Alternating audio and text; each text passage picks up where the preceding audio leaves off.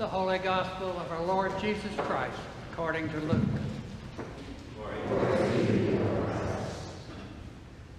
Someone in the crowd said to Jesus, "Teacher, tell my brother to divide the family inheritance with me."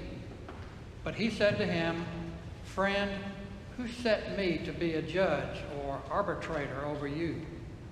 And he said to them, "Take care. Be on your guard against all kinds of greed, for one's life does not consist in the abundance of possessions." Then he told them a parable. The land of a rich man produced abundantly. He thought to himself, "What should I do? For I have no place to store my crops." Then he said, "I will do this. I will pull down my barns and build larger ones. There I will store all my grain and my goods.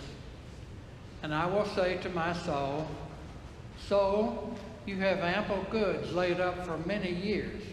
Relax, eat, drink, be merry.' But God said to him, 'You fool, this very night your life is being demanded of you. And the things you have prepared, whose will they be?' So it is with those who store up treasures for themselves, but are not rich toward God." The Gospel of the Lord. Praise to you, Lord Christ.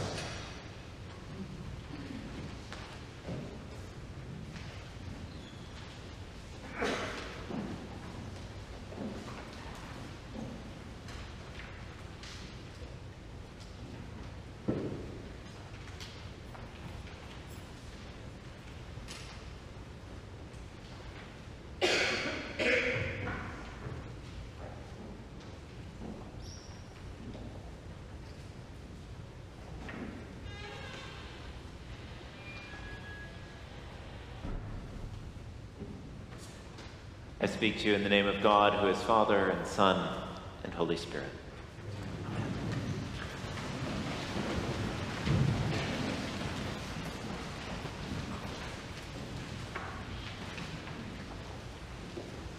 Our Old Testament readings from the book of the prophet Hosea over the last 2 weeks have been, to use a technical term, doozies. Filled with foul language and depictions of violence, they seem better for late-night movies than for Sunday morning church. I've spent a good portion of the last week asking myself, why? Of all the Old Testament lessons that the wider church could have selected for us to read this summer, of all the prophetic literature that we could have heard, why these? After some reflection, I have come to see that there is a message of hope buried deep within this challenging text. It's a message of hope that we all need to hear, and especially so in these challenging times. Hosea is a story of unrelenting love, the kind of love that anger cannot overwhelm, the kind of love that really can redeem the world. We can think of Hosea's prophecy as a tale of two infidelities. In last week's reading, we meet Hosea and his wife, Gomer. The couple conceives 3 children, and God gives each child a symbolic name.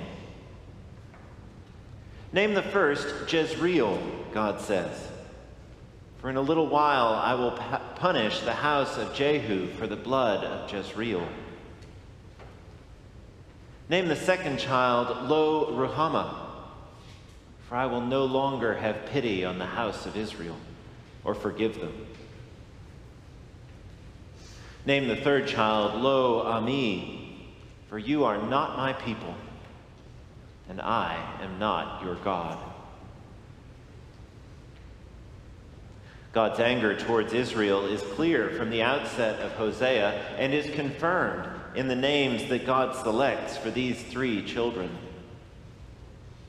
But the reasons for God's anger are not disclosed until several chapters later. In the meanwhile, Hosea develops a significant anger towards Gomer. Hosea learns that Gomer has been unfaithful to him, cheating on him with several other men. This is the first infidelity in Hosea, and the one that prompted the strong language in last Sunday's reading.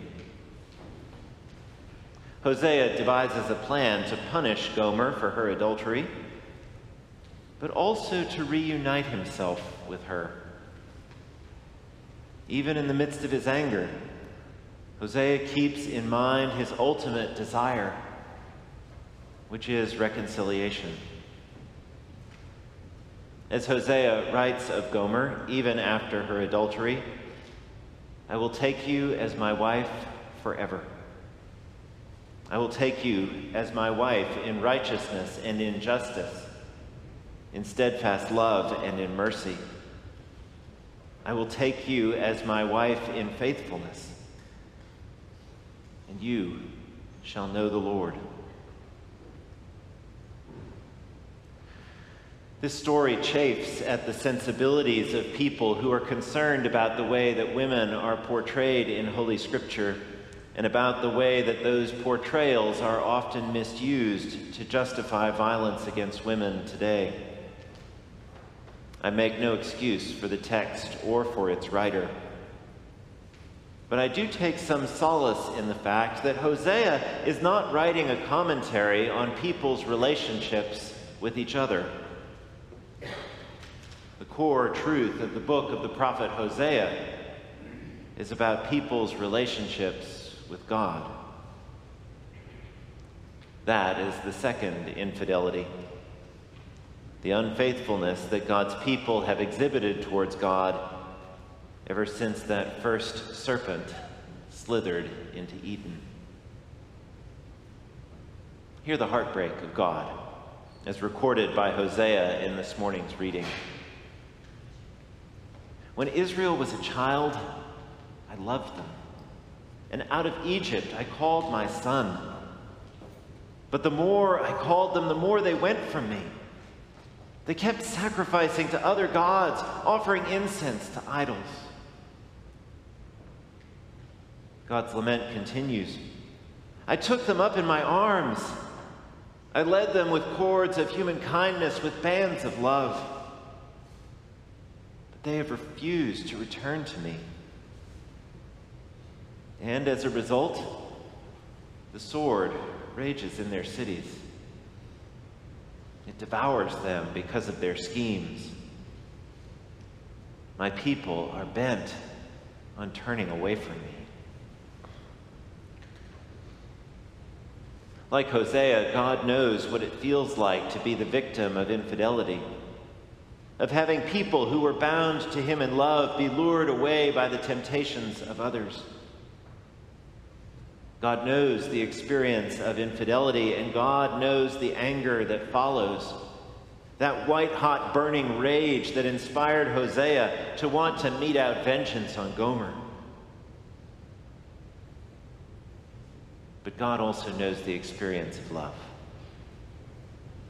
God also knows the unconditional love that opens the door to forgiveness, and that has as its telos, that is, as its ultimate goal,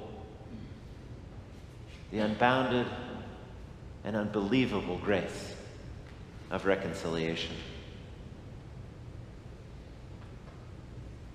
As God's love defeats his anger, God says, "My heart recoils within me.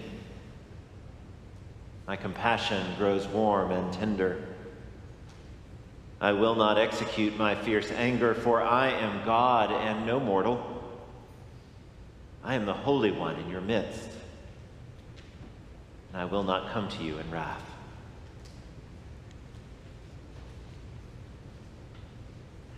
Who among us is not guilty of infidelity towards God? Who among us has never been lured away from God by the temptations of the world? by the temptations of money and possessions, of influence and power, of prosperity and the promise of easy living.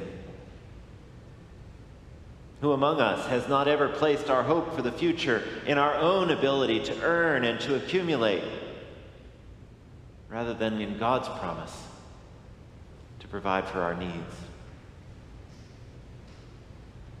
We may not turn our hearts towards false gods any longer, as was the temptation of choice in Hosea's day, but we certainly do steer our ships towards the siren song of self-reliance. We certainly do put our trust in the false gods of our own strength and independence. In his anger, God says to us through the prophet Hosea, "I called you out of Egypt. I tied myself to you with bands of love. Yet you are bent on turning away from me." But God also says, "Nevertheless, my heart is full of compassion for you. I will not mete out my anger. I am God, and revenge is the way of mortals. I will not come to you in wrath." Hosea tells the tale of two infidelities, of his wife's infidelity and of his people's. Hosea makes these stories real by recording for us the burning heat of anger that we would all expect to feel if we found ourselves in a similar situation. And then Hosea tells us what he really wants us to know. He tells us about a God who is characterized by compassion, who is filled with love that anger cannot overcome, and whose ultimate goal is forgiveness and reconciliation. Why were these challenging scriptures chosen for us to hear? Because hiding within Hosea's strong language and his raw emotion is a message of hope. When it seems like the world is too far gone, even for God, Hosea says, "No way." When it seems like God's people have angered God beyond the point of forgivability, Hosea says, "That's not how God works." God does not do what mortals do. God does not answer violence and betrayal with hatred and anger. No. God answers violence with love. God answers betrayal with forgiveness. God answers darkness with light. Thanks be to God for that. Amen.